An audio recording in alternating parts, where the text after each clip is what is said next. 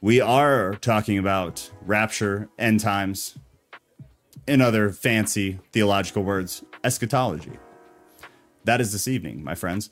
Elvis maybe stemmed from Elvis has left the building. Is that where it came from? Or are you just talking out of your butt? I feel like that did start in that era, though. So you might be partially right. You're probably not, because you're never right, baby. But you might be right. It's just unlikely. It's just unlikely. That's all. That's all.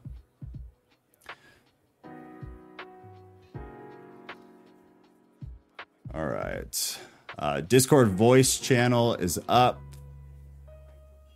You will not go through to the stream, though, so you got to let me know if you're going to join the Discord voice channel. If you plan on coming on to speak, just let me know ahead of time so I know to unmute the Discord channel. Otherwise, we'll wait a few minutes and then we will roll. This should be decent, though. This should be interesting. I like some of this stuff. I'm not a big end times guy. I'm not a big rapture guy, but it should be interesting. I'm glad you didn't eat the ice cream then. Elvis is king. I don't like Elvis. I just don't. I don't. And I've heard all these things about him, like stealing content and stuff from people, and who knows if that's true, but Cat does love Elvis. Pastora. TikTok, go to YouTube. Same username.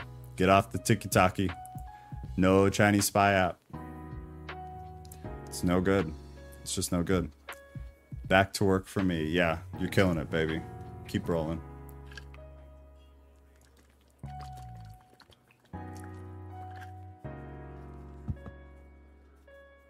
All right, couple minutes. While we wait. Uh-oh. Mikkel, your comment got hid. How did that happen? Mikkel, you calling me heretic blasphemous, that was held by YouTube. It told me I could either hide it or show it. I didn't click anything, and then it just decided to show it itself. So maybe it decided that you were kidding. I'm not sure. Kelsey, what's going on?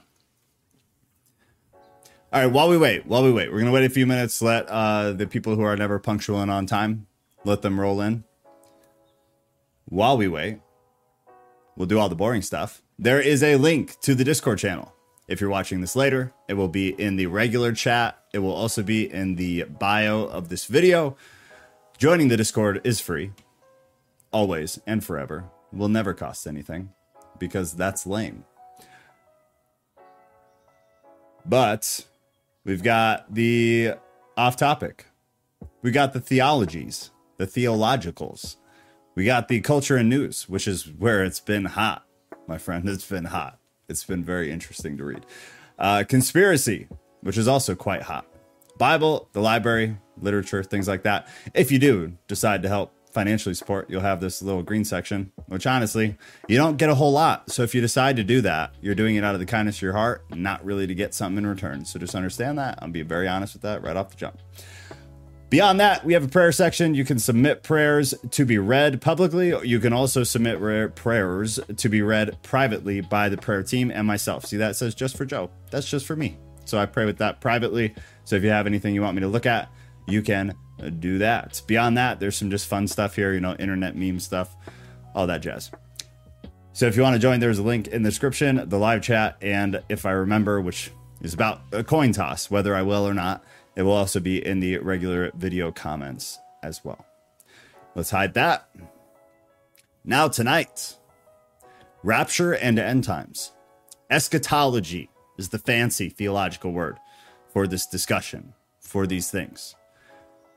I'm still learning how to use Discord, but I think I'm getting the hang of it. You'll get it, man. You just got to stick it out. I swear I was frustrated every day when we moved to Discord. Was not a fan. And now that I've been there, it is the greatest thing ever. The functionality of it is just wild. It's super awesome.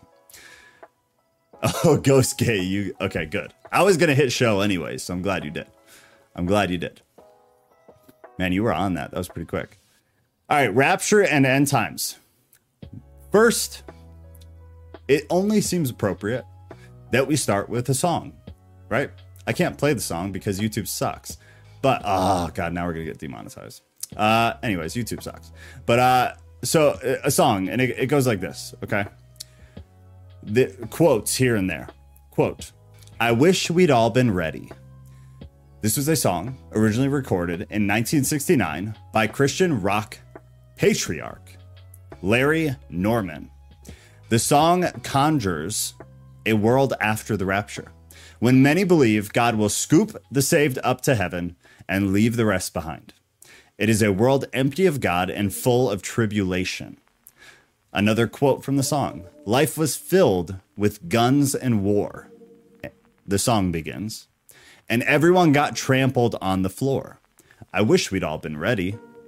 Children are dying. The sun grows dark and cold. Food is so scarce that a piece of bread could buy a bag of gold. A grim scene, my friends. But what was most horrifying about the doomsday scenario was that it was a world after God. There's no time to change your mind. Another quote from the song. The chorus laments this. The sun has come and you've been left behind. You've been left behind. So, etymology here. The word eschatology arises from the ancient Greek term eschatos, meaning last, and logi, meaning the study of, and first appeared in English around 1844. The Oxford English Dictionary defines eschatology as the part of theology concerned with death, judgment, and the final destiny of the soul and of humankind. Let me make my notes bigger because I am blind and old. Since the development of the concept of deep time in the 18th century, the calculation of the estimated age of the planet Earth, scientific discourse about end times has considered the ultimate fate of the universe. Theories have included the Big Rip, the Big Crunch, Big Bounce, Big Freeze, also heat death. Social and scientific commentators also worry about global catastrophic risks and scenarios that could result in human extinction. Mud floods? Anybody? Mud floods? Eventually we'll do that one. Mud floods will be real good. If you guys later want to go into detail on any of these concepts of deep time, we can do that, but it'll be at the end if we have time, because there are a few things we just simply have to do. So we're going to jump into some of those first. So from a Christian perspective, what is Christian eschatology? And after each of these sections, I'll jump in the chat real quick and just make sure I don't miss anything important. And anybody who comes into the voice chat on Discord, I can hear you. YouTube just can't hear you. So Ghost or Mikkel or anybody, if I miss anything super important, just go in the Discord voice channel and yell at me, and then I'll look. So the rapture in Christianity is the eschatological concern of the end times. Belief that both living and dead believers will ascend into heaven to meet old Jesus Christ at the second coming. So the belief in the rapture emerged from the anticipation that Jesus would return to redeem all members of the church. However, I would put a caveat there because that is not a fully agreed upon belief. It's a general belief. So I'm pulling this from Britannica, by the way, but it's a general belief. There are people who believe Jesus is not coming back to redeem all members of the church. There is a little bit of differentiation within Christian culture about who exactly Jesus is coming back for, but we'll get into that later. The term rapture, however, appears nowhere in the New Testament. In the first letter to the Thessalonians, the Apostle Paul wrote that the Lord will come down from heaven and that a trumpet call will precede the rise of the dead in Christ. And that is a quote from chapter 4, verse 16. Thereafter, another quote, we who are still alive and are left will be caught up. In Latin, raptio, the standard translation of Paul's original Koine Greek together with them in the clouds to meet the Lord in the air. That's chapter 14, verse 17. The Synoptic Gospels, Mark, Matthew, and Luke, mention Jesus' return to earth from heaven. The Gospel, according to Mark, cites Jesus as foretelling a coming in the clouds with great power and glory. That is chapter 13, verse 26. Belief in the rapture is often connected with a belief in the literal coming of the millennium. The 1,000-year rule of Jesus Christ after his return, as mentioned in chapter 20 of the Revelation to John, also known as what? My least favorite book ever, the book of Revelation, not Revelations. There aren't multiple revelations. There are, but it's not called Revelations. It's called Revelation. Pet peeve. Keep that straight. Revelation, singular. Although there are also millennial interpretations of the belief that reject that notion. There is also a divide among pre-tribulation who believe that the rapture will occur before a period of tribulation on earth mentioned in Daniel 12:1 and Matthew 24:21, and preceding the end, and post-tribulation or post-tribulationists who believe that it will come after that period. Finally, dispensationalism, the notion that God periodically enters into a new covenant with his people, has had some influence on the belief insofar as some believers in the rapture consider themselves to be dispensationalists. Okay, we can get more into some of the Christian beliefs here in a little bit, but I do want to focus tonight on not just Christianity, because we don't live in a box of ignorance. We look at everything because everything matters. Because Christianity doesn't have it right either. At least not entirely. I think they have the most right, but they don't have it all right. And we are all conscious of that because we are functioning, cognitively sound humans in this group. I'll last count of all the many raptures that will take place before the church finally ascends to heaven. Yeah, that's fair. That's fair. Graves driving home, as usual. Can't wait for the mud floods. Yeah, dude, that's going to be real fun. That's going to be real fun. You and Kat are probably going to take the lead on that because I'm sure both of you know that way better than I do. I'm just dipping my toes in that whole game right now. Thousands, if not millions, revelations. Yeah. Total pet peeve. Total pet peeve. Revelation. Whoever started adding the S, heathen. Heathen. Goddess Lily, good to see you. All right, so now after Christian eschatology, I do want to read a little bit about Buddhist eschatology. Why? Well, because it's arguably the biggest religion on the planet, regardless of what people would have you believe. Arguably, because the statistics are not super sound, but they're relatively sound. So why should we read it? Well, because it matters.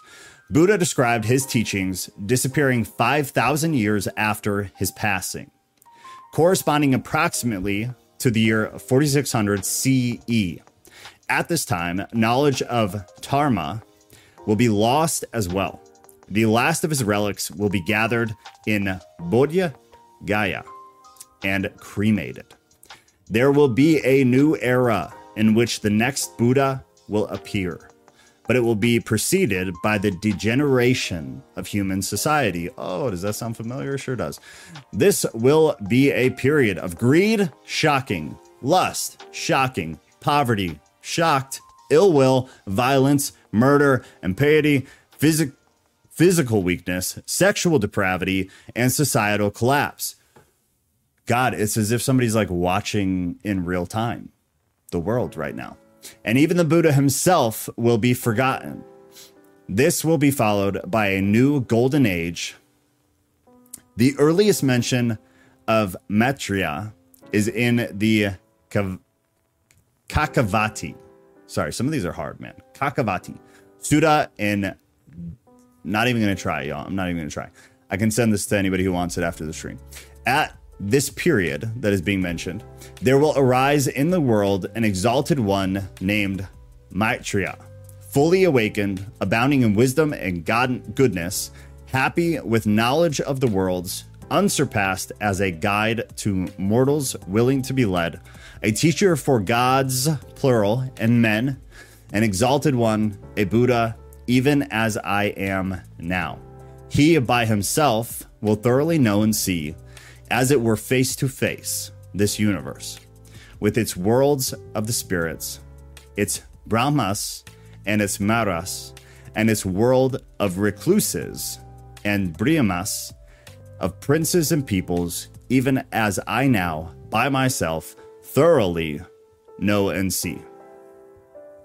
That was written by Digha Nikaya. The Buddha is then foretold to be born in the city of a word I cannot pronounce, in present-day Benares, whose king will be the word I can't pronounce. Sankhya will live in the former palace of the king, that same king that I can't pronounce, but later will give the palace away to become a follower of Maitreya. They will attain Bodhi in 7 days, the minimum period, by virtue of his many lives of preparation. Once Buddha, he will rule over the people in Pure Land, an earthly paradise associated with the Indian city of Varanasi. That Buddha presides over a pure land.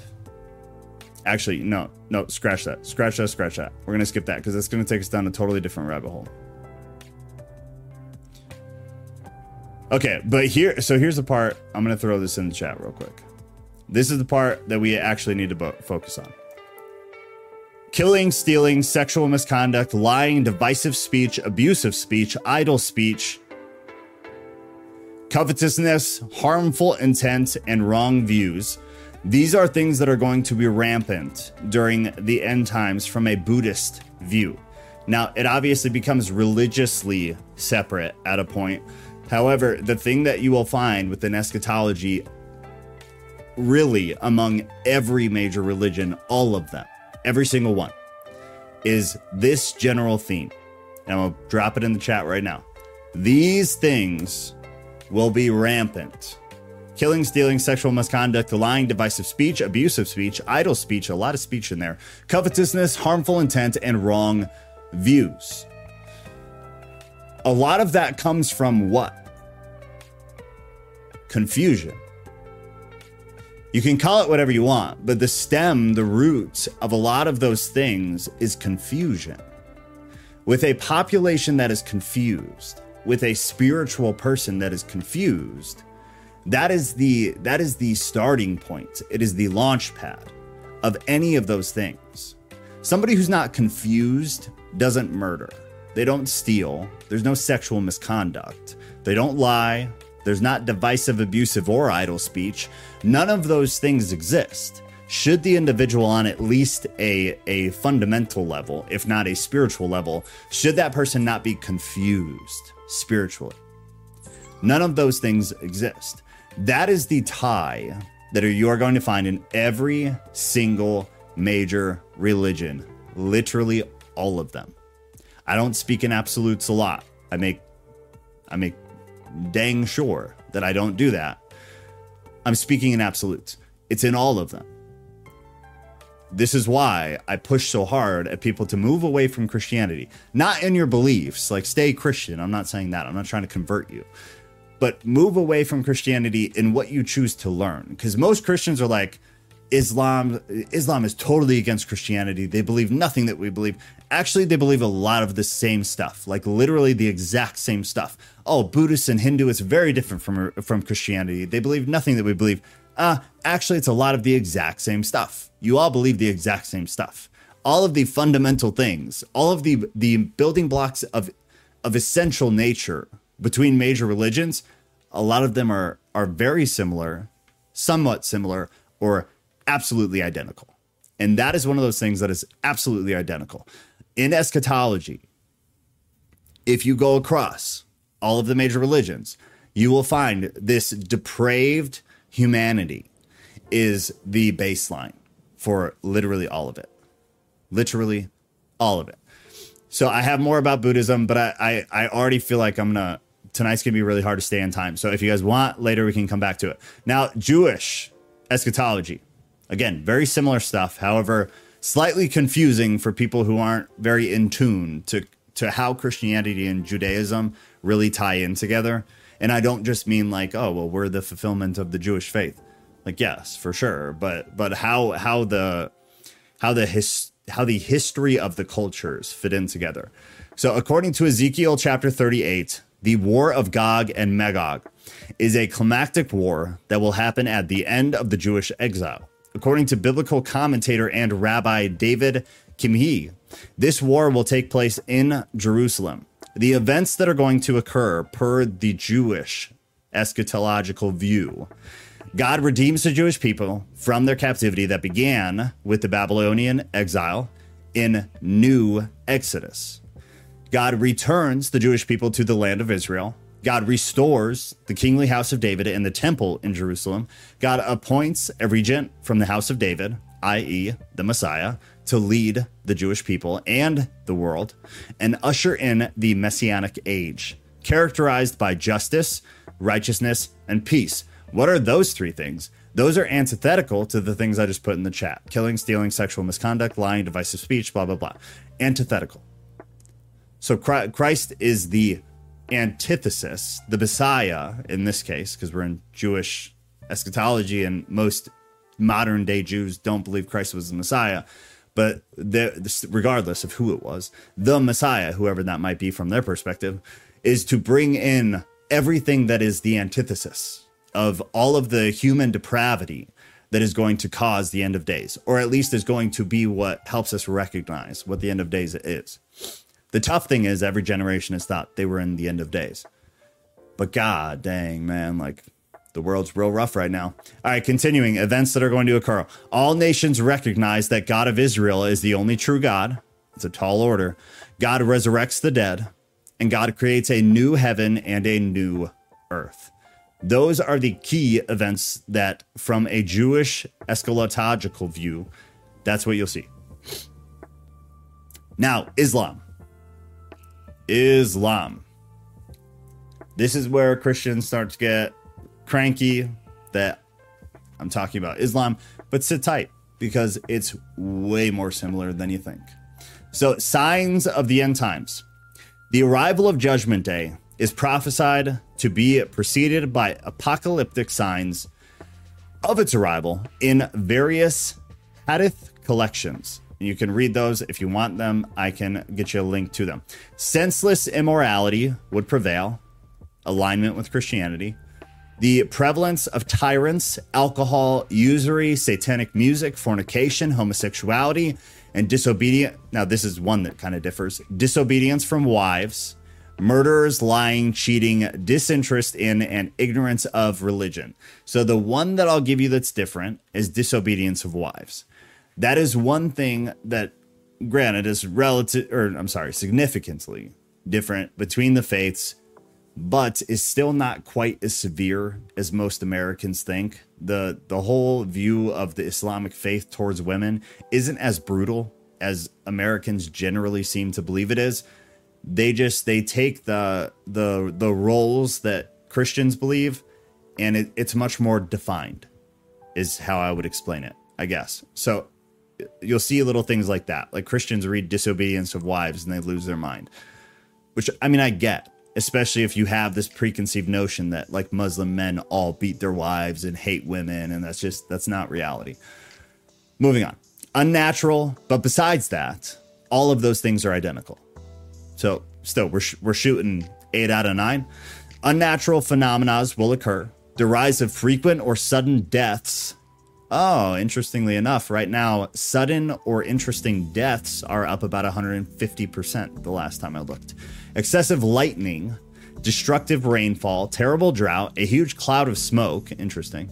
The opening up of huge cracks in the earth. We saw that in Africa, I believe in 2006, 2016, something like that. The sun rising in the west, the breeze that take the souls of the faithful. I love that one. The breeze that takes the soul of the faithful. The appearance of dark, satanic evils, such as the Antichrist, Gog, and Magog. Now, if that sounds familiar, it's because Gog and Magog we read within the Jewish eschatological view. However, it's a total rabbit hole, so we're not going to go into it tonight. If you want to at some point, let me know and I'll add it to the list. The arrival of messianic saviors such as the Mahdi and Jesus, who along with divine intervention will restore justice. Does that shock a Christian right now? I'm going to copy and paste it right here into the chat. Remember, I am reading the Islamic views on eschatology. Who is mentioned? Jesus, the breeze that takes the soul, man. The breeze that takes the soul. All right, these signs are divided into two categories. There are minor signs, they're uneventful signs that happen in the time frame of centuries. Then there are major signs, and they are seismic events that happen very rapidly and is the immediate precursor to the end. So what does that mean? It means essentially some of these things, these signs of the times, I mean, at least they got a cool rhyme going with theirs. They were trendy about it. The minor signs are things that you'll start to see slowly over time, which many of those things, killing, stealing, sexual immorality, lying, divisive speech, things like that, I would argue we've been progressively seeing more of all of those things for the past 50 years, 60 years, probably longer, for a while. What I would also say, though, is I feel like they are beginning to escalate much quicker. Things like people, what's the word I'm looking for? Degrading themselves, degrading the soul. Those types of things are moving much quicker. But they did start small, little steps. So you have these minor signs that are seemingly uneventful, at least in the beginning, and then they begin to pick up. And then you have the major signs, which are these massive events that hit fast, hit hard, and that is the immediate precursor to the end. Savior and evil-doing figures that appear in the major signs include the following. Al-Masih ad-Dual, no idea if I'm saying that right, is blind in one eye and will deceive starving masses, especially the Jews, by performing miracles. He will rise an army that will kill and conquer and corner his nemesis, the Mahdi, along with a small army of Muslim fighters in Jerusalem. Jesus will descend from heaven just in time to kill him and defeat his armies. The Mahdi is the righteous guided one, is the messianic figure descended from Muhammad through Ali, who, with the help of Jesus, will defeat the Dajjal, reestablish Islamic law, rid the world of Badya, which is religious innovation, and fill it with justice. Sunni and Shia disagree on details such as whether he is currently alive, will kill the Dajjal himself, what he looks like, his exact ancestry, etc. Jesus will make a second coming, descending to earth, but unlike in Christianity, it will be to assert the Mahdi by killing the Dajjal, or breaking the cross, killing the pigs, and abolishing the jizya tax, which, in full transparency, I don't know what that is. And actually, I kind of want to know, so we're going to look that up real quick.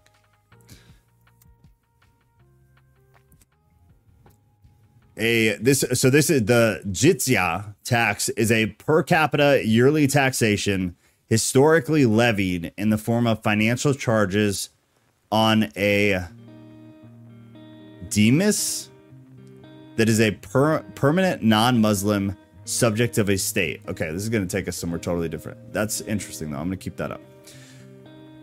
All right, but he's going to abolish whatever that tax is. I'm not sure what it is. I'm going to have to come back to it because now I'm kind of interested. Put an end to the Christians' misconceptions about his being the Son of God. There you go. There's one of the separations. Put an end to the Christian misconceptions about his being the Son of God and there being no need to follow dietary laws. Muslims are big on dietary laws. Is that what it is? It's tax on non-Muslims? Interesting. Okay. Well, that's much simpler than what I found by Googling it. So thank you, Ghost. So that, what is it? The No idea if I'm saying it right. Jigsaw tax is a tax on non-Muslims. Ghost, do you know how that works? I'd be curious to know how that works. If you know, then pop in real quick. If you don't, I'll look it up later. But I'm curious how the tax works. Jesus and the Mahdi will then rule the earth in perfect justice for a time before Judgment Day. Shia believes it is the Mahdi who will kill the Dajjal. Others believe the Mahdi is not a distinct person, but just the title given to Jesus. So there's obviously some disagreement about what these things are. All right, that's enough for that. Moving on from Muslim. Any of this stuff we can come back on. There's a lot more. I've got a bunch more, but I don't want to get too caught up. So now the part that Christians care about. Tribulation theories. You have pre-trib and you have post-trib. I explained a little bit of what it is there in the beginning. Let me see. But essentially, one group believes you'll be here when S hits the fan. The other group believes you'll already be gone when S hits the fan. That's the easiest way to very quickly explain it. So we're going to run through a handful of verses, the pre-trib view and it in general, and the post-trib view. There are massive, wild, crazy, different beliefs beyond these. These are very baseline. This is one of those things within Christianity that we have almost, I can't say that. We have very, very, very little information on. And even more so, we have such a small amount of information that is in any way corroborated. So it's like a sentence here and a sentence there, and humans have done what humans do better than any other species, and they run with it so far, and they make stuff up and they just take it to a crazy extent. Ghost, are you here for the tax, or are you just chilling until it's time? Beautiful. Well, go ahead. I'm curious about the tax. There is a caliph. Wait, pause. Sorry. Sure. Sorry. I didn't have you going through to the stream. Okay, so you're going to explain what the tax is. Now you're good. Go. I apologize. All right. So assuming there is a Muslim state and there's a caliph, which would be what the Mahdi is, all non-Muslims will be taxed. They're known as dhimmis. Or I don't know exactly how to pronounce it, but I just say dhimmis. Yeah. That's all it is. It's just a way to tax non-Muslims, but we can still live under their kind of rule. So that's what it is. So so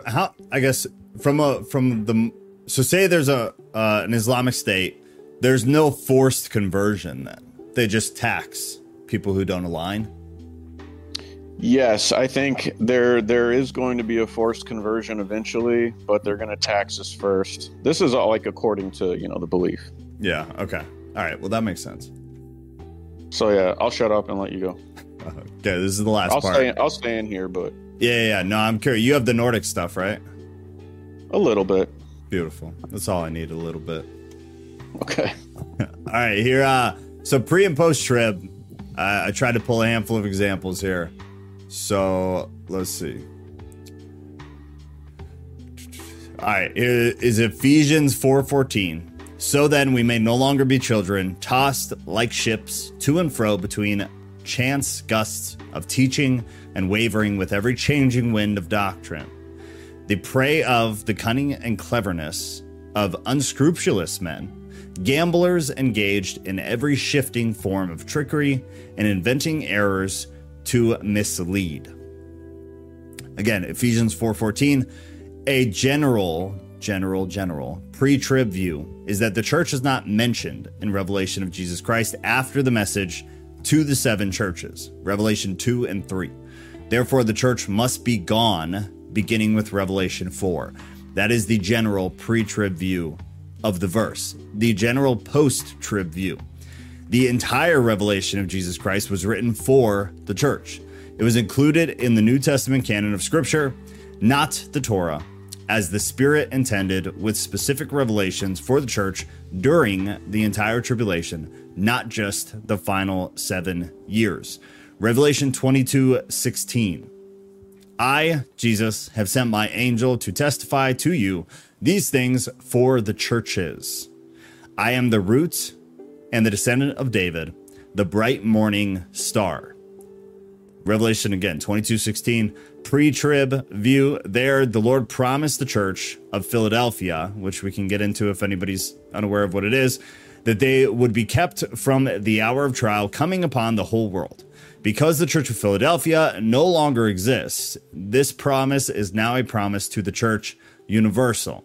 A lot of assumptions being made, but assumptions that to a degree make sense. The post-trib view, the promise was made to a specific church because of their faithfulness in a time of extreme persecution. The promise might, possibly extend to those who qualify as a type of the Philadelphian church. But even pre-trib people confess that the Sardis and... No, burn that. Sorry, I put that in the wrong section. But the types of the churches are predominant today, not the Philadelphian churches. So a lot of the churches today, you'd be hard pressed to put them in the same category as a Philadelphian church. The correct exegetical examination in the view of a post-trib person is the promise reveals that there is no promise of removal, only of protection. So you will not be removed prior. You will be protected during, which are distinctly different things, even for those who qualify to, quote, inherit the promises. And arguably, there would be very few that would qualify.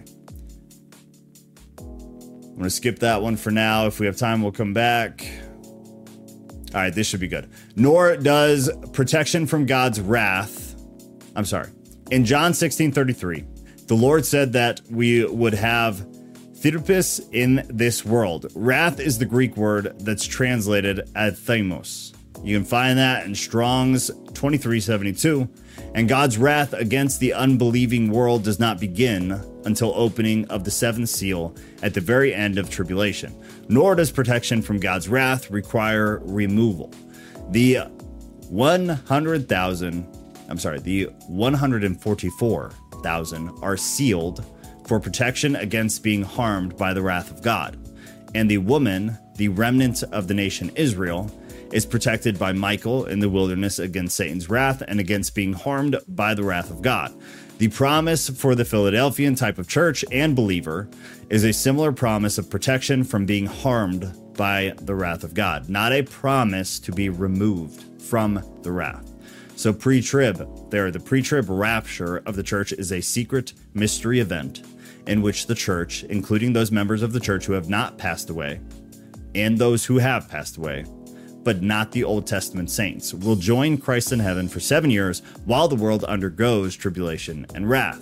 Post-trib, there is no direct scriptural passage for a post-trib interpretation without at least somewhat of a stretch. Only a presumption based on other presumptions. The passage most often used are 1 Thessalonians 4:14-17 and 1 Corinthians 15:51-53, but both of those passages relate to the only resurrection or rapture of saints, Old and New Testament, on the last day. The dispensationalist will define being in Christ as applying only to the church. But Paul, in several different places, makes it clear that the definition applies to all saints of all time, not just church. Now, one thing I would say on that is that Paul also does the exact opposite of that. So one of these arguments is that within dispensationalism, they believe being in Christ, quote unquote, is only applicable to these specific churches. And they're trying to use Paul because in certain places, in specific letters, basically what they're doing is they're breaking an exegetical rule to try to push an exegetical rule in a situation they want the exegetical rule to make sense. So it's hypocritical. It's very contradictory. Does it mean that they're not right? No, it doesn't mean that. But it means that they're trying to prove that this is a proper way of doing exegesis by doing improper exegesis. In my personal opinion, which it doesn't count for much, but it's my opinion, is that no matter which way you go with any of this pre and post trib stuff, you always end up having to assume and presume something. And then you have to connect that to another presumption or assumption. I know Ghost told me earlier that he does land on one side with this. I personally don't. And I've tried in the past pretty hard, even to the point of kind of doing it too much, like pushing myself past the way that I normally study things like this. And I still just couldn't quite get there. But Paul in certain places does make it clear that these different verbiages that he uses will apply to a specific church. But then in other places, it's the exact opposite. So using Paul and his words in any specific epistle within the New Testament, in my opinion, which doesn't count for anything, but it's my opinion, should never be used in trying to push someone towards a pre or post-trib view of the rapture or the end times. Because with Paul specifically, who I personally have studied more than anything else within Christianity, he goes both ways. It just depends on what he's talking about and who he's talking to. But he talks in these total overarching umbrella ways about churches, and then he speaks in the same manner about very specific churches. The Corinthian church is always a great example because he uses these big, broad terms, but he's speaking very specifically about the Corinthian church. One example, Corinthians 15:22 and 23. For as in Adam all die, so also in Christ all will be made alive, but each in his own order. Christ, the first fruits. After that, those who are Christ's at his coming. All means all in this view. From Adam all the way through the end of the tribulation to the last day. John 6:39 through 44 makes 4 specific references to a resurrection of all who are in Christ, quote unquote, living and dead, being raised on the last day. It is possible that John did not know about the secret mystery event Paul supposedly described. It is possible that John, the apostle who was given the revelation of Jesus Christ after Paul's letters were written and circulated among the churches, still did not know about this supposed mystery event when he wrote down word for word what the Holy Spirit told him to write. It is also possible that the Lord misled Peter, John, James, and Andrew when he answered their question about the return and told them that the church must persevere all the way through the tribulation. But he who stands firm through tribulation to the end will be saved. That's Matthew 24:13. Pre-trib response. The message was not intended for the church. It was intended for the Jews who will find the Christian Bibles in all the empty homes around the world after the rapture. Right? Or no? Pre-trib, the Antichrist cannot be revealed until he hath restrained, is taken out of the way. That he has been restrained is the Holy Spirit, and he is taken out of the way when the church is raptured. Post-trib, the he has been restrained, non-capitalized pronoun, is Michael the archangel. It is not God in the form of the Holy Spirit that is taken out of the way, but God takes Michael out of the way, allowing the Antichrist to be revealed, as he declares himself to be lowercase g God in the temple. Nor is the nation of Israel abandoned by Michael. Michael continues to be the protector of those who flee the wilderness. I'm going to cut right here. Ghost, we'll bring you in to do yours. I have way too many. And it's going to get really monotonous. So here, I'm going to turn this back on. Ghost, do you want to do your Norse thing, or do you want to do pre post trip? I don't really have a whole lot prepared on the Norse thing. There are some parallels with Ragnarok and Armageddon. Okay. You have things like, I think a lot of these gods are just personified concepts of what's going to happen to the planet.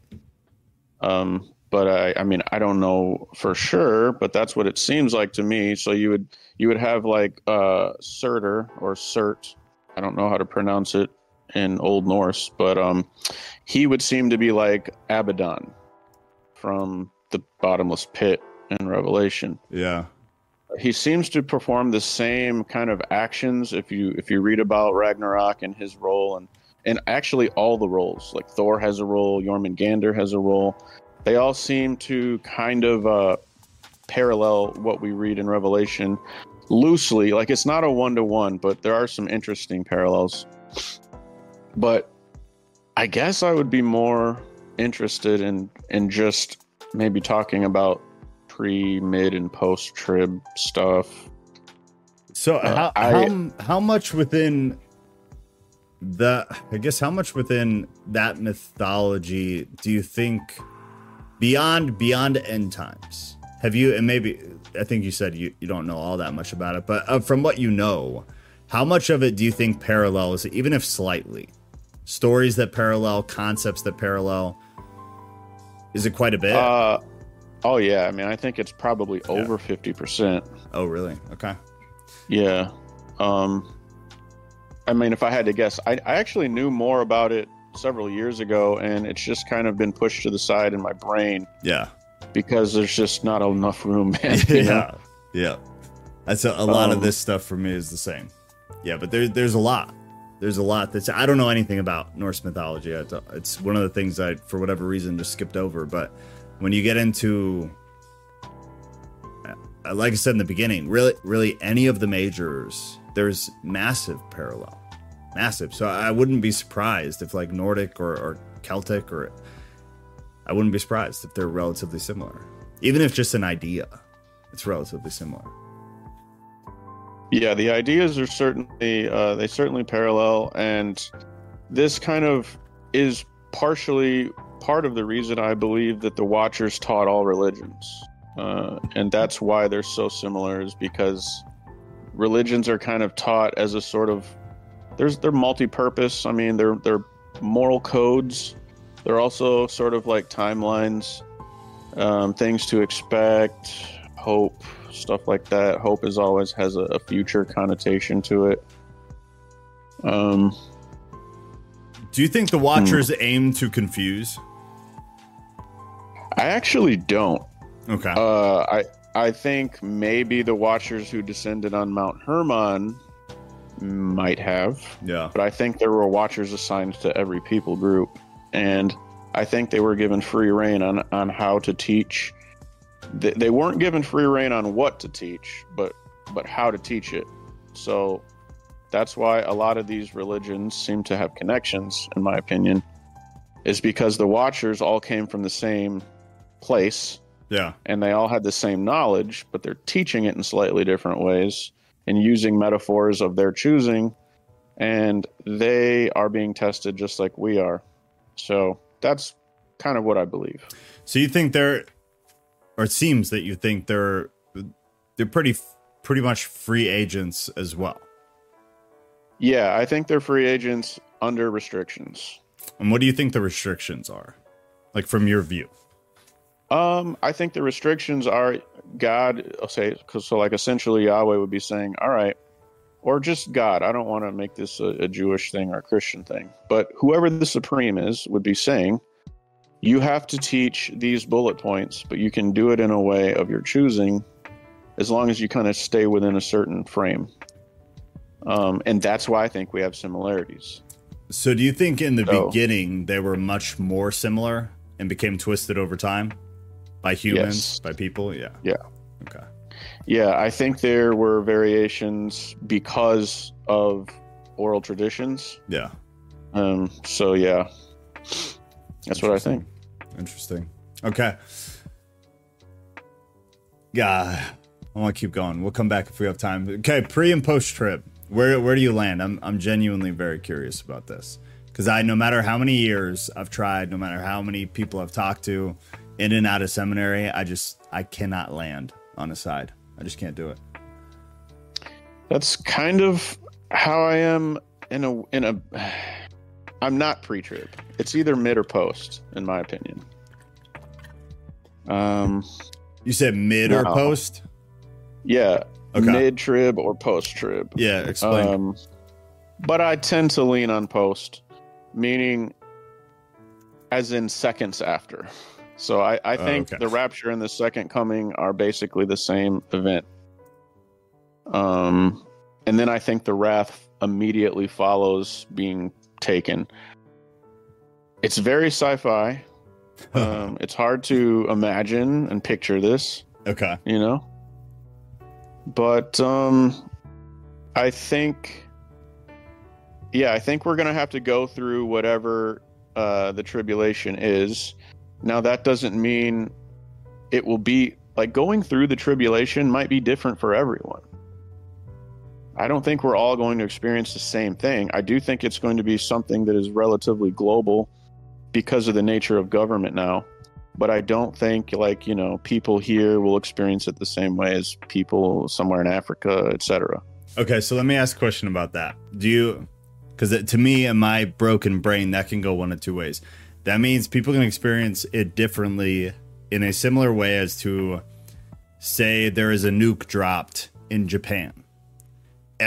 Like something serious. Everybody in the world will experience that, but people will experience it in different degrees. So is it proximity based, or do you mean reality based? Every human or every spiritual being will experience it in a different kind of metaphysical way. Well, as with these things tend to be, I would say both. But yes, I would say it's like dropping a drop of water into a pond. Like, there's going to be more intensity where it was dropped. Yeah. And then it ripples out. And then the way people think and feel about those ripples is the spiritual aspect. How they adapt, do they pray about it, or are they angry at God about it? Like, there's ways to respond to any given stimuli, you know? And so do you think it's a physical event, a physical reality event? Yeah. Mm-hmm. Okay. And I think the way people perceive it and think about it and adapt to it is the spiritual aspect of the physical event. Yeah, sure. So. Okay. And why did you land there? Like, what was the journey there for you? What got you there? If you had to, try to pick. Well, I suppose if I break it down, back in 2008 is where I landed on 2028, 2030 as being the date of all of this. And I've only been more convinced since. And man, that would almost have to be like it's a whole episode, because it's hard for me to articulate right now all of the reasons that I believe that. Yeah. And a lot of it has to do with the documentary I was telling you about. Yeah. But yeah. Messiah 2030, I think every Christian in the world should watch it, if not to believe it, just to scrutinize it, just to like understand what the information is. Whether they believe it or not is what, that's up to them. But I think it's extremely compelling. And I was introduced to similar information back in 2008. Oh, wow. And I've just been I've believed that ever since. So there's just a lot of repeating patterns in prophecy in scripture that would seem to me that it's like scripture. Yes, there are moral stories and whatnot, and there are historical accounts and whatnot, but I think there's an underlying purpose to it all to kind of act as a sort of calendar. And, detractors will say, yeah, but they've been setting dates forever. And I agree. True. I think a lot of those dates were very pride driven, or just they'll take like one data point and then they'll pretend that they have several. Yeah. And they'll extrapolate from one data point. Yep. And that's not a pattern. That's just some guy's idea. Yes. So I've never kind of been swept up in that. Like I said, back in 2011, there was a guy, I can't even remember his name, but he was like, yo, it's coming this year. And he put up billboards, and it was a big deal. It was on like mainstream news. They were talking about it.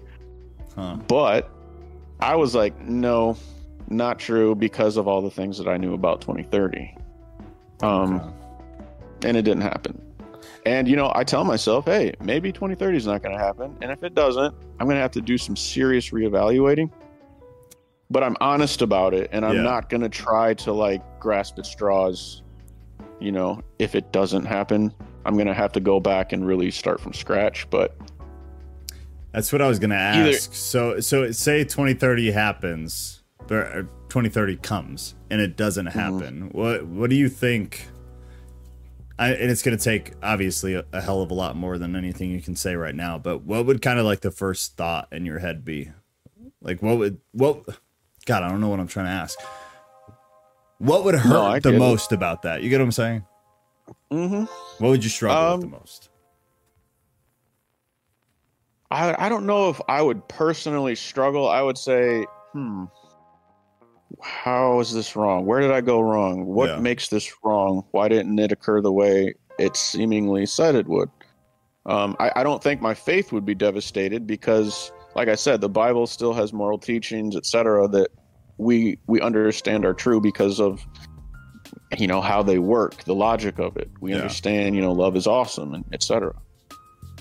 But the timeline aspect of it, I don't know, man. It's mathematically, it's extremely convincing. So I guess I'll cross that bridge when I get there, but it wouldn't destroy my faith in the principles. Yeah, no, I wouldn't think so. So does that movie, does that go through everything that you personally see as foundational in believing that timeline?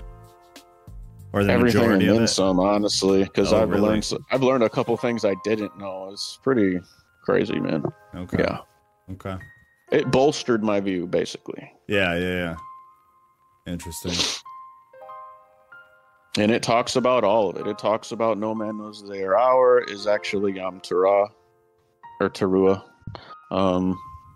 Feast of Trumpets. That's what that feast was known as. So when Jesus said that, he's essentially saying it's on that day. But that day is not known. That's why it's called that. It's a 2-day window, and rabbis have to announce when the day starts because it's based on the new moon, which isn't precise and exact. At least it wasn't back then. It is now. We can predict that with software. Yeah. But that's why it was known as the feast of which no man knows the day or hour, because they literally didn't until they got the telescope out and confirmed it.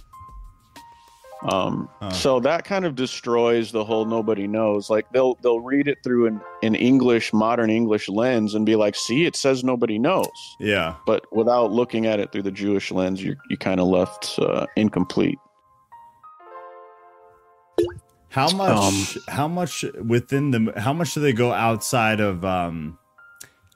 of Christianity and Judaism and go into maybe not even other religions, but just other cultures to try to understand the concept? Do they at all?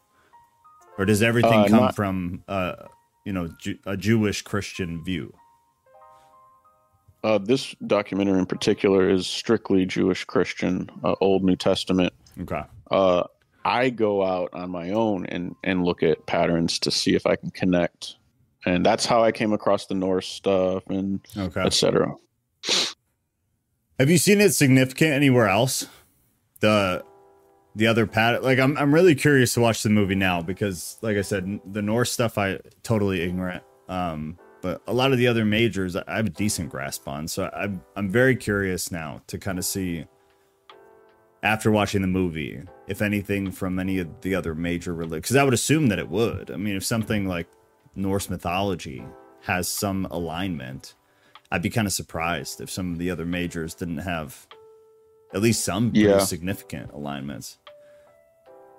Well, I mean, you were kind of reading a little bit of the Buddhist understanding, and there is, like I said, there seems to be at least 50% or more alignment on a lot of these concepts. But going back to the Watchers teaching religion, I see religions almost as branches of science.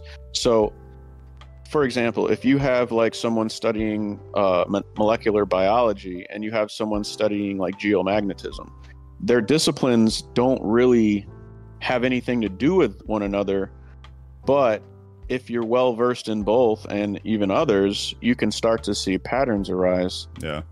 So I think religions kind of function in that way. And if you start to learn more and more about these ancient mythologies, and because now we just look at them like cool stories or whatever, and we make Marvel movies out of them. But at the base, at the root, you know, I think there were reasons that they were taught that way. So yeah. Interesting. Yeah. I should have been prepared more with like some anecdotes of comparisons. Like last month, I shared several slides I made in the group that kind of show the connections between like biblical Norse and Greek understandings. Do you know where I could share those with you? Yeah. Do you know where it is? Because I can throw it up. I think it was probably either in conspiracy or Bible, or no, theology maybe. All right, let me see. I didn't really narrow it down. Sorry. I mean, no, you're good. Is it core of the earth? No. Yeah. Is that it? Norse mythology. Yeah. There are 3 slides that I posted 3 days apart because I was working on them as I went. All right, here. Is this it? It might take a second for YouTube to catch up, so just hang tight. Yeah. But it's the Christian perspective. God, I can't see. I don't have glasses on. Okay. And they're by no means complete, but they are a way to just illustrate that they were all being taught about the same kind of principle. Interesting.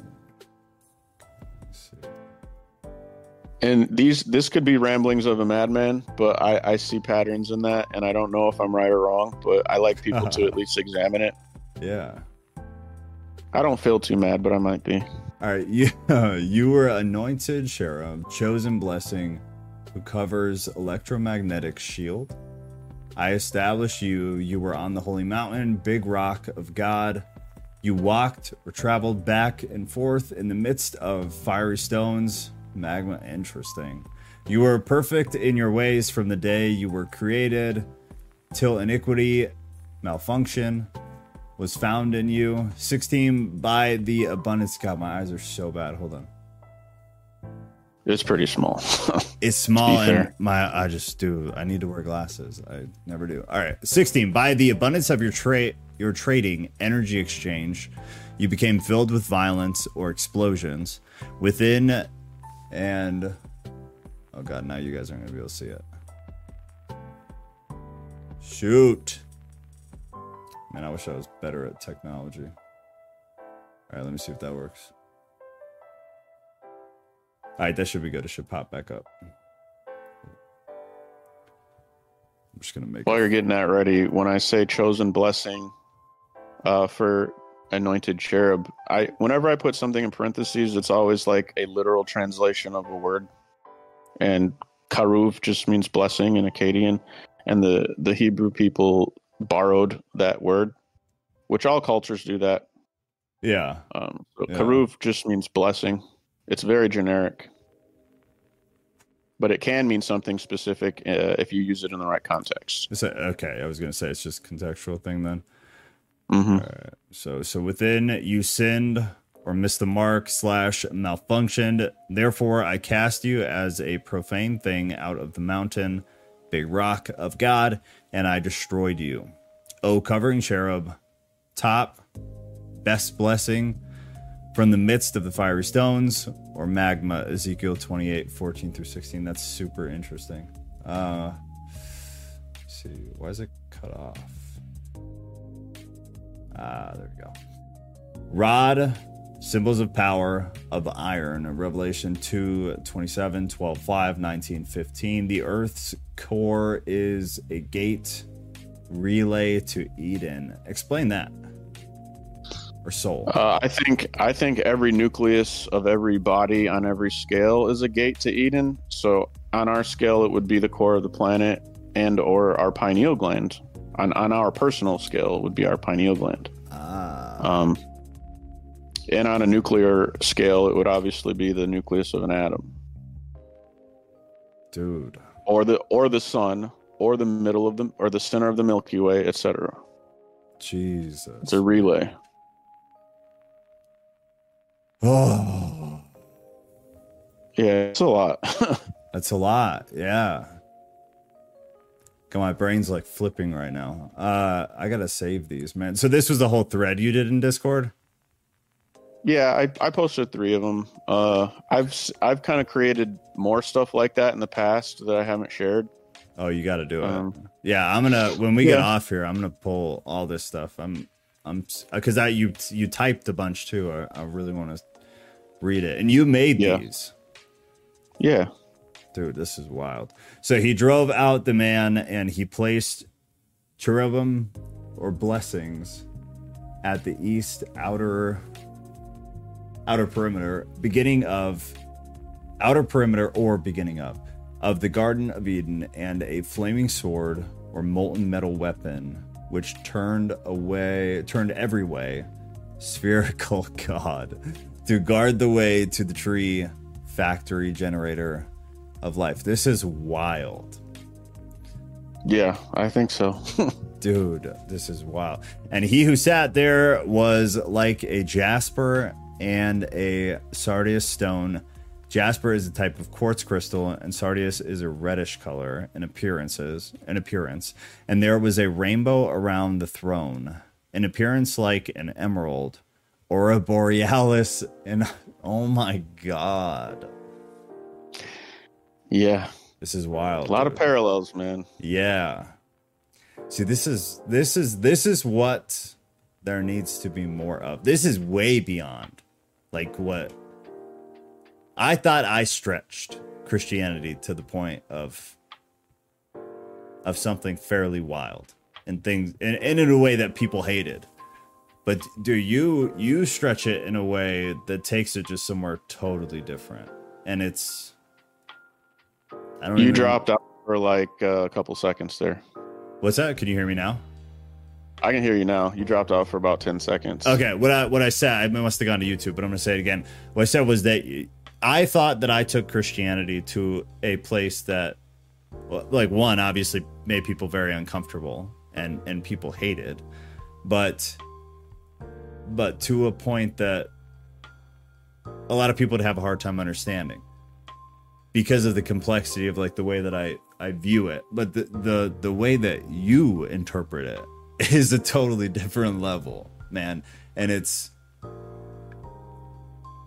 like it's some of the most thought-provoking stuff I've ever like read or thought about.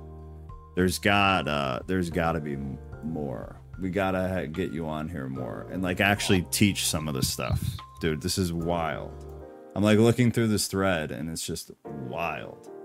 Because yeah, the parallels they seem so obvious when you look at it like that.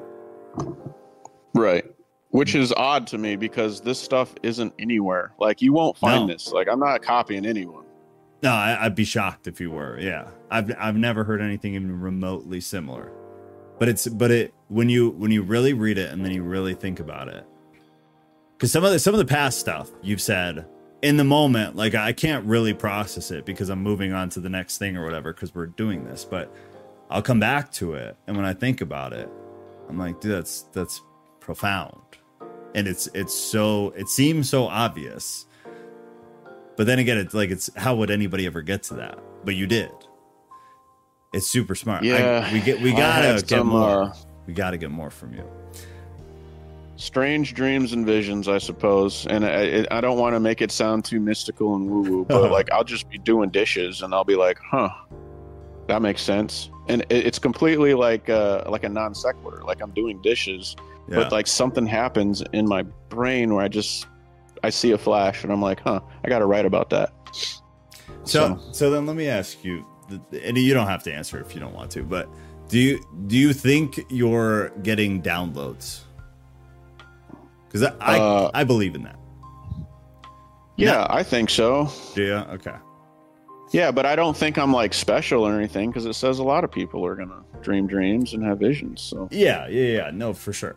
But I think different people get different things for different reasons, and it seems like, you know, not to say you're special, but you seem to get things that, but just like you said, it's you're not going to find that, you know, anywhere, and if you do, it's not going to be exactly in the way that you portray it, and the way you portray it is like easy to understand, so it's retainable, and it's welcoming to people who aren't like super into this stuff, which I think is really good. Because I've heard other people like go into similar things, definitely not the same things, but similar things. And it seems like it's like an overcomplication of something that could be said simpler, and people check out, and then they call it, you know, just crazy. They think it's just crazy. But a lot of the way that you choose or just happen to portray a lot of this stuff is it's simple. It's a simple way to express something that is phenomenally complicated, wildly complicated, but you get it across in a manner that is like, that makes sense. I get that. yeah, which is the idea. I mean, I don't want to. I hate when people like kind of flex and just are a little too verbose with it, and I just want to get the idea across. You know, not be too fancy. Just this is the idea. Yeah, and I've been sitting really on this information for several years, and you know, I could have made YouTube videos and kind of tried to teach it, but I don't know. I didn't know if I should or if it was the right time. I don't want to be famous, so you know.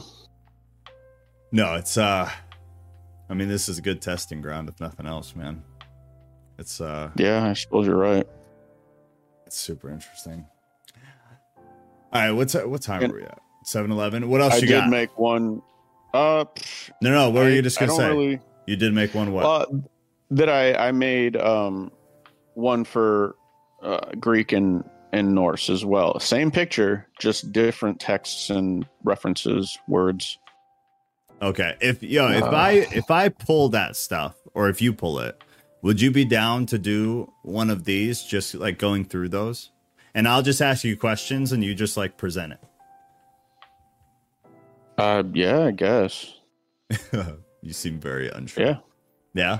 Well, no, I'd be good with it. I just watch out, Bandit, my cat. The kitty cat. He's trying to participate. Good. I don't want it to be the ghost episode, you know. I just no, it's about the content. Yeah. It's not then fine, yeah. Yeah, it's not about you, it's not about me. None of this shit is. It's about stuff. All right. Things. Information. Get it out there. Shit, we'll take both our faces off here and just show it slide. I'm down. Yeah. Okay. I'm down. Because I think that'd be really interesting, man. What do we even call it? Like prophetic parallels? I don't know. I think you just named it, so I'm not worried about the name. I think we're good. Okay. Boom. But I think that'd be really interesting. So we might make the executive decision for next Thursday and do that, because I'm very interested in that, and I think it ties into like everything to one degree or another. But I would like to. I'm gonna pull it later tonight, and I'm gonna read through all of what you had posted. So if you know of anything that wasn't a part of what I just pulled, if you could find it and send it to me, I'm going to print it all out and take notes and write some questions and things like that. And then we can go through it. Kelsey just said, can we all see those slides that Ghost made in Discord? Would love to look at them. Very interesting. Goddess Lily said, thank you. Yeah, so this is what we're going to do, guys. Next week, Thursday, we're not going to run a poll tonight for the next topic. Kelsey, you're new, so just reminder, every Thursday night I put a poll out in the announcement section on Discord. Everybody votes, and that's how we choose what topic we do every Thursday. But we are pulling executive decision, and we're doing the slides that Ghost has and anything else related to that topic. So anything you got, Ghost, try to send it to me as soon as you can, and I'll put questions together, different ideas, things to kind of engage with, and then we'll just go through all of them, because That's Okay. It's super interesting. I think it'll be really good. I think it'll be really good. But we'll just throw slideshow up, and that's it, and just like talk through it. Sure. Yeah. I think what it really does is it sets the stage in a big picture kind of way, and shows kind of like the arena of where we are having this test. Yeah. And kind of how they wanted to teach us about the nature of the planet, etc. And so they mythologized it, and that's kind of what I believe. How many slides were there total? In Discord there were 3, but like I have some stuff that I've worked on that I haven't shared. Okay. And so I could probably share some of that with you. Okay. And is it gonna bounce around a lot, or is there a way for us, or I guess predominantly you, because it's your stuff, to kind of put it in order? So like, say nobody's ever read anything you've written, nobody's ever heard you talk on here, and for normal Christians, that you're like a mind-blowing, the way you look at things is very much out of the normal realm. So is there a way of kind of putting it together in a way that is almost chronological and in concept, at least, to where you can introduce the main concept of all of it, and then kind of the intricacies of it and where you get them in terms of like normal, average, quote unquote, Christianity? Do you get what I'm saying? Because this stuff is confusing. I mean, if I knew how to do that, I'd have several books by now.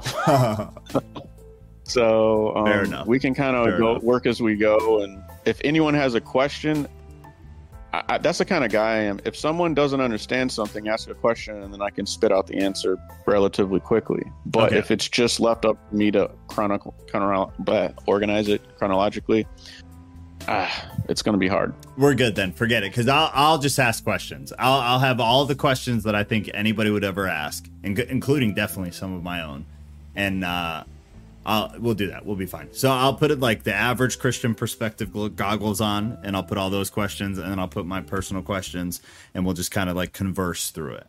That'll probably be easier anyways. So I'll just badger you the whole time and force you to explain things in more depth.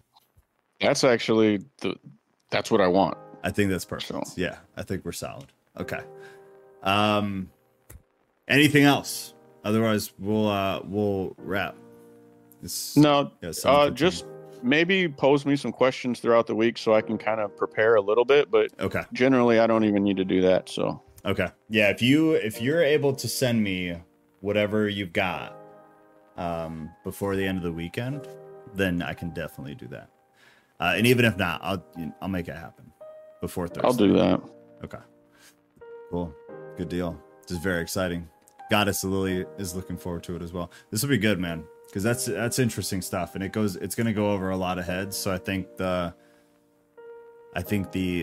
conversational aspect of it will be very good. I'll force you to just break it all down, like we're 5. I'm very excited. Yeah, I'm very excited. This will be really good. What do you want me to call it? Because I'm gonna put the announcement up and take away the poll. What did you say? You already said. I said prophetic parallels, but they're honestly not even prophecies. They're just descriptions. We'll think about it. I don't know, man. Okay. I don't even know what to call it. Well, send me that too. I'll think about it too. But if you think of a good name for it, shoot it to me. Just as soon as you can, and then I'll put everything up for it. So that'll be good. All right. That'll be good. All right. Anybody else? If you have any last comments, questions for either of us about any of this stuff, I had found one thing here. Hold on. I thought this was kind of interesting, so I'll just say this going out, and then if you guys have anything, this is your last chance to ask. Pastora Escalata. Dude, this kills me. Eschatological. That's how I say it, anyways. Dude, it's impossible. Is related to the endings, and we don't like to think about the endings, although it has great usefulness because it makes us wise regarding priorities and the insignificant. Interesting. Here, seven reasons to support a position of post-tribulation rapture. And actually, why didn't I do this before? I'm going to put a poll out for those of you who are still here.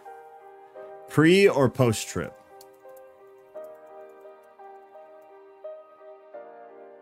Curious. I hope we think. Yeah, I'm right there with you, Pastora. So, 1, the Bible talks about only 1 second coming of Jesus Christ. And Brad, you can cut me off at any point if you have input on any of this. If the rapture were to happen 7 years before the second coming of Jesus, and the Bible clearly states that during the rapture we will meet the Lord in the air, signifying the Lord is coming, this would mean that his second coming will happen twice. The Bible makes it clear there is only 1 second coming, the first coming to die, and the second coming to reign. If we will meet him in the air while he is coming down, this is describing the second coming of Jesus when the rapture will take place. Agree or disagree? Ghost. Agree. That's why I'm a post-trib. Yeah, that pretty much mirrors what you were saying. And your poll here isn't worded correctly. It says pre or post-trib, yes or no. Oh, shoot. Thank you. Someone answered anyways. Good sport. Good sport. There is indeed a tribulation, yes, I guess.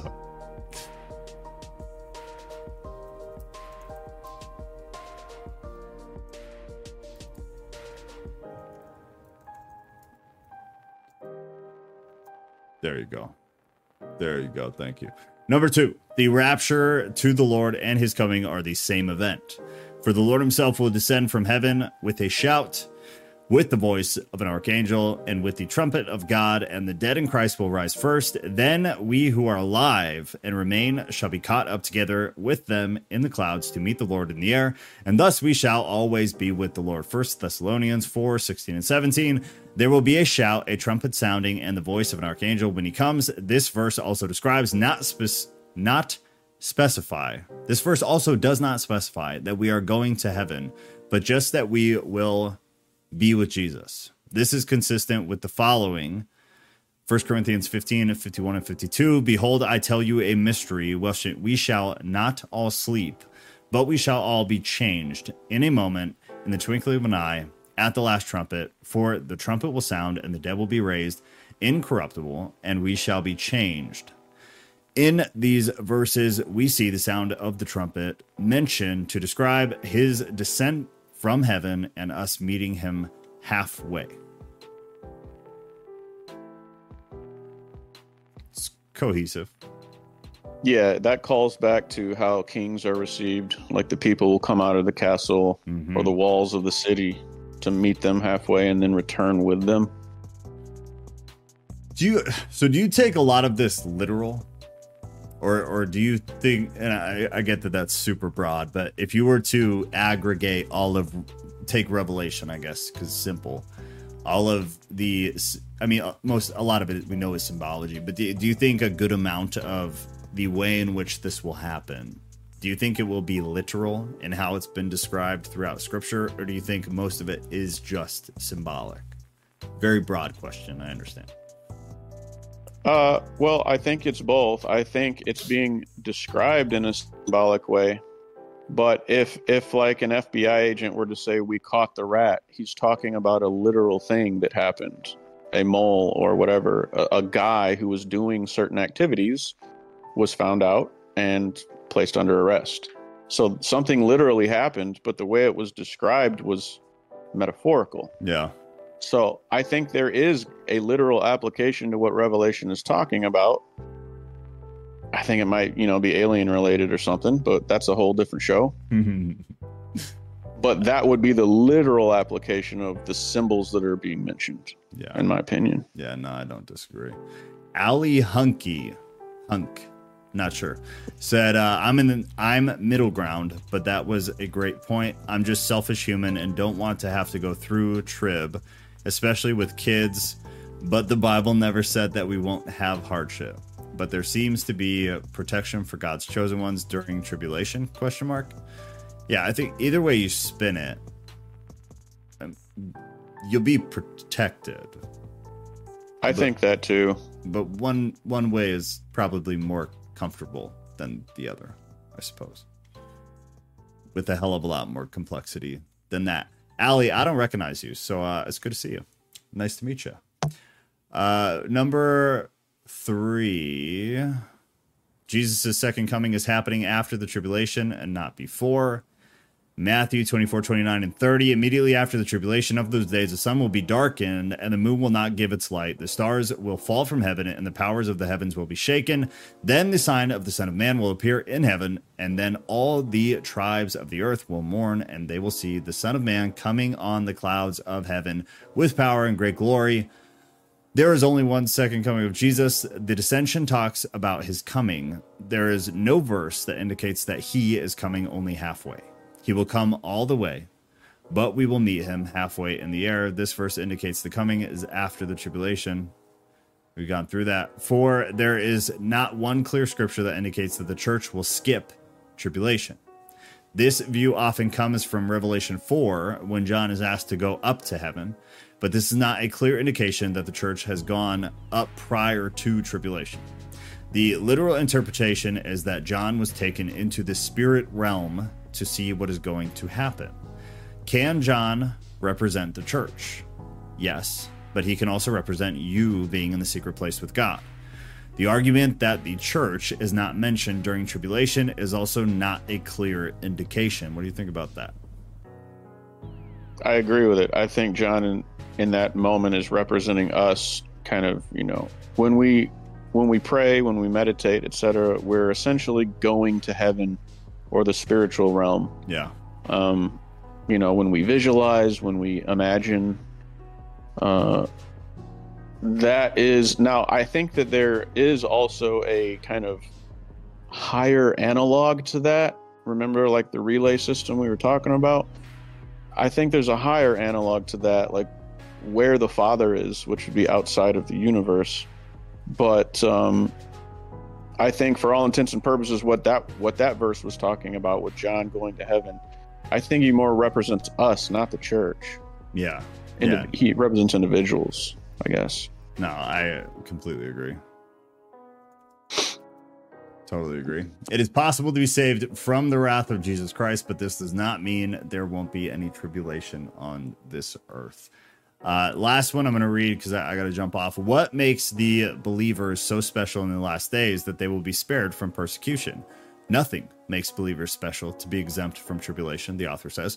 Suffering weeds out compromising Christians. Suffering weeds out compromising Christians. I love that. Believers for the past 2,000 years have undergone great suffering, death, and persecution for the cause of Christ. Just because the Western church enjoys freedom, for many believers around the world, tribulation is a normal experience. See 2 Timothy 3:12 and John 16:33. Dr. Michael Brown says this, quote, "Tribulation is the normal experience of believers in this age.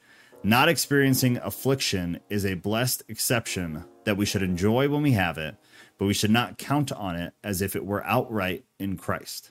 As if it were our right in Christ.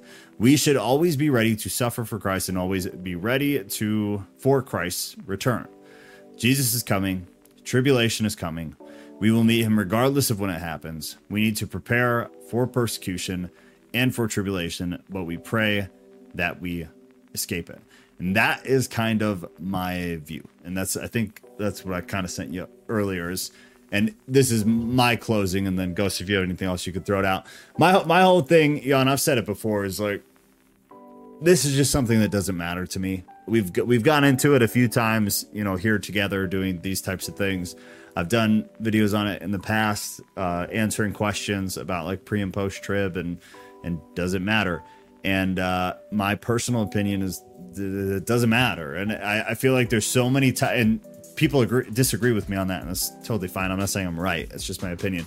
But I feel like there are so many topics within, if you're somebody who likes to study religion or study Christianity, the history, exegesis and hermeneutics and all the fancy theological words, there's so many things that I feel like we could get a better grip on. Like the Christian view in mainstream, unlike Ghost, who's gone down this wild rabbit hole of complexity, but also wild intelligence.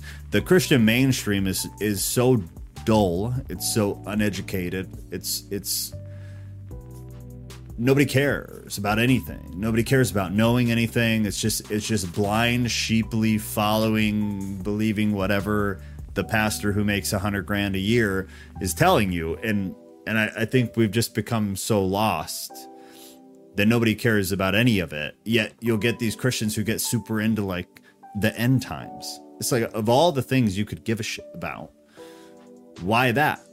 Why not like salvific law or something that bears some weight in your life? Especially things that weigh in towards what happens to you at the end times, if these are beliefs that you follow, which would be standard Christian beliefs. I'm very interested to go into more of your perspective of all this stuff, Ghost, because yours is way more complex. But for like the average Christian, it's very cut and dry.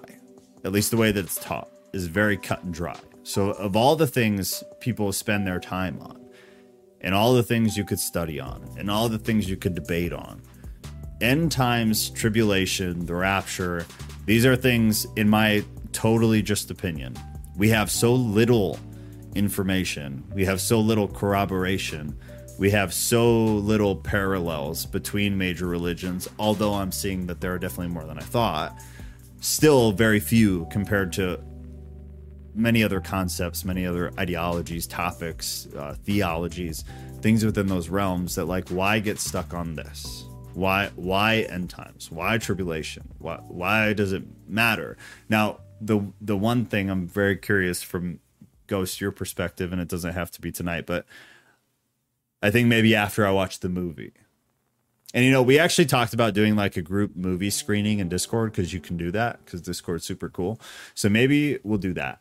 Maybe we'll stream just in Discord, not on YouTube, just the movie. And whoever wants to come in and watch it can come in and watch it. And there will be like a chat thing there. And, but I really want to watch that, because I'm very curious to hear more about the, you won't know the day or time, the Jewish cultural aspect of that and what it's actually paralleled to, because I've heard a few different ideas of what it is, including kind of the standard, you know, we're not going to know, we're never going to know. But I'm curious about more. Graves, is that about the movie screening? Yes, am so down, all caps. Should we screen that movie?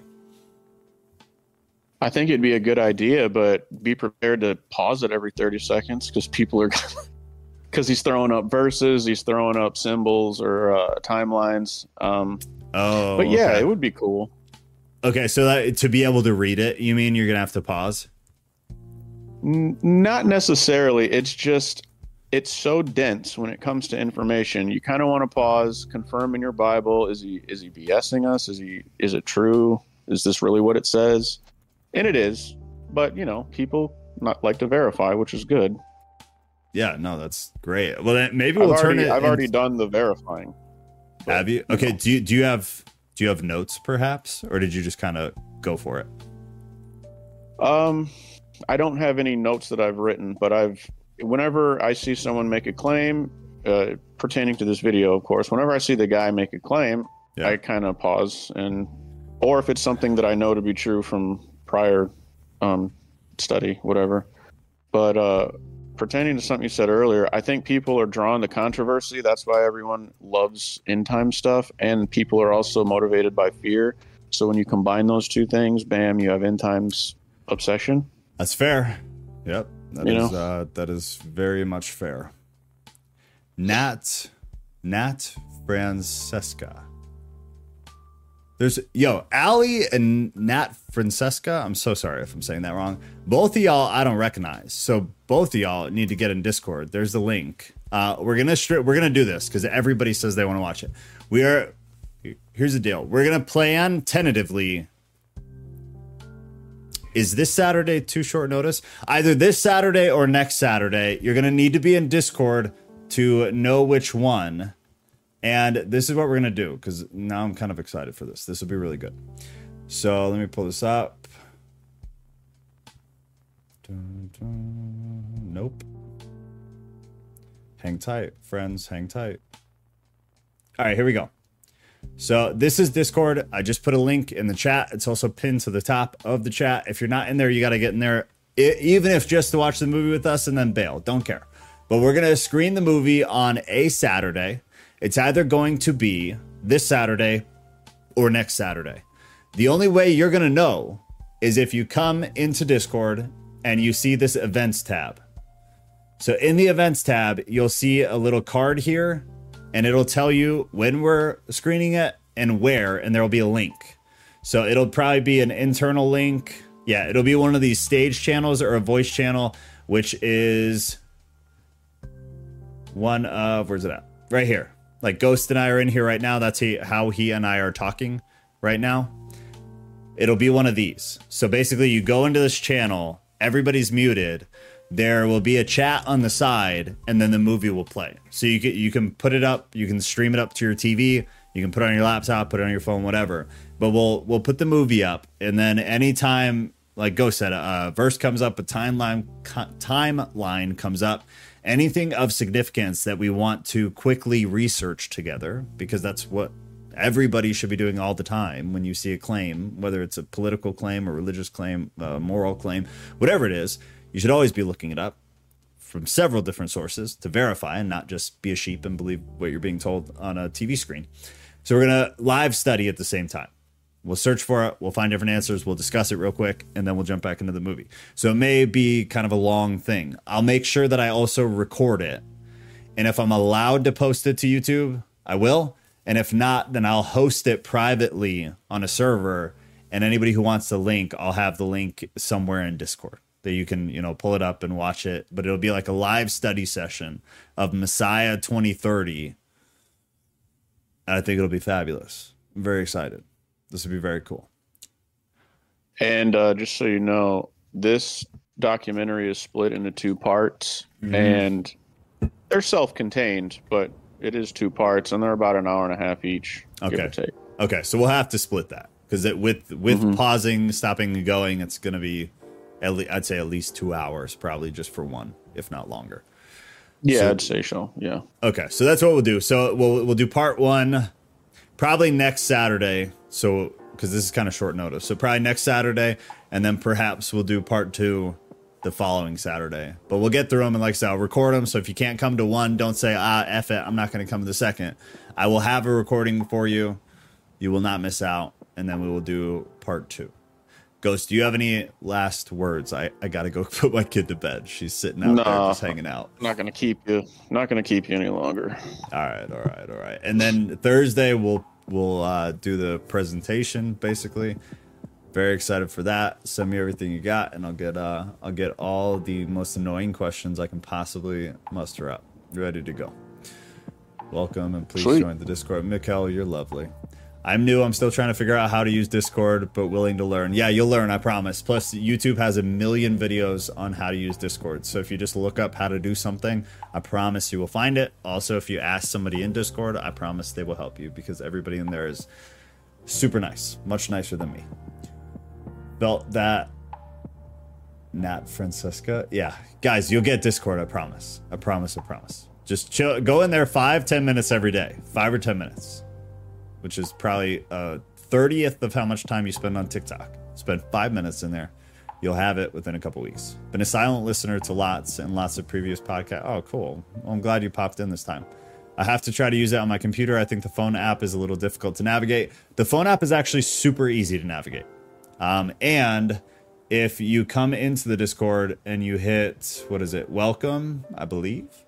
Yeah, come into Nat Francesca. If you come into welcome, scroll about midway down the page, right above Sarah's message here, and there's a YouTube link to a very quick tutorial on the phone that I did.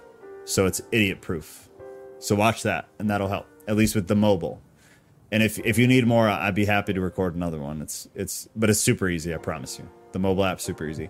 Thank you both so much for taking the time out of your night to teach. You're lovely. Ghost did most of the teaching tonight. I did a lot of BS reading. Kelsey, thanks for so. All right, beautiful. 30 seconds. Any last words here? Any last questions? Any comments for Ghost or myself? Otherwise, we will bail for the night. I have a child to go put to bed and who's also probably hungry. TikTok, go to YouTube. Get off TikTok. Chinese spy app. You know better. Tisk, tisk. Yeah, check it out. The tutorials, it's like 2 minutes. So it's not long. But it'll help you navigate the mobile app. I'll record another one. Either tonight or tomorrow. A quick little mobile app. And I will... Nat Francesca, is your username in Discord same as here? Or is it different? If it's different, then send whatever your Discord username is in here. And I will tag you in it once I do another little tutorial in there. I should do an updated one anyways.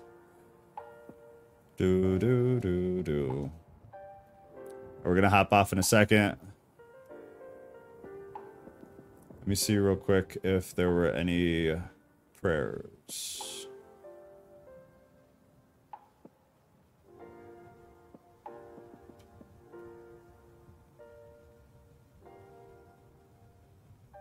Nope, we're good. They're all private.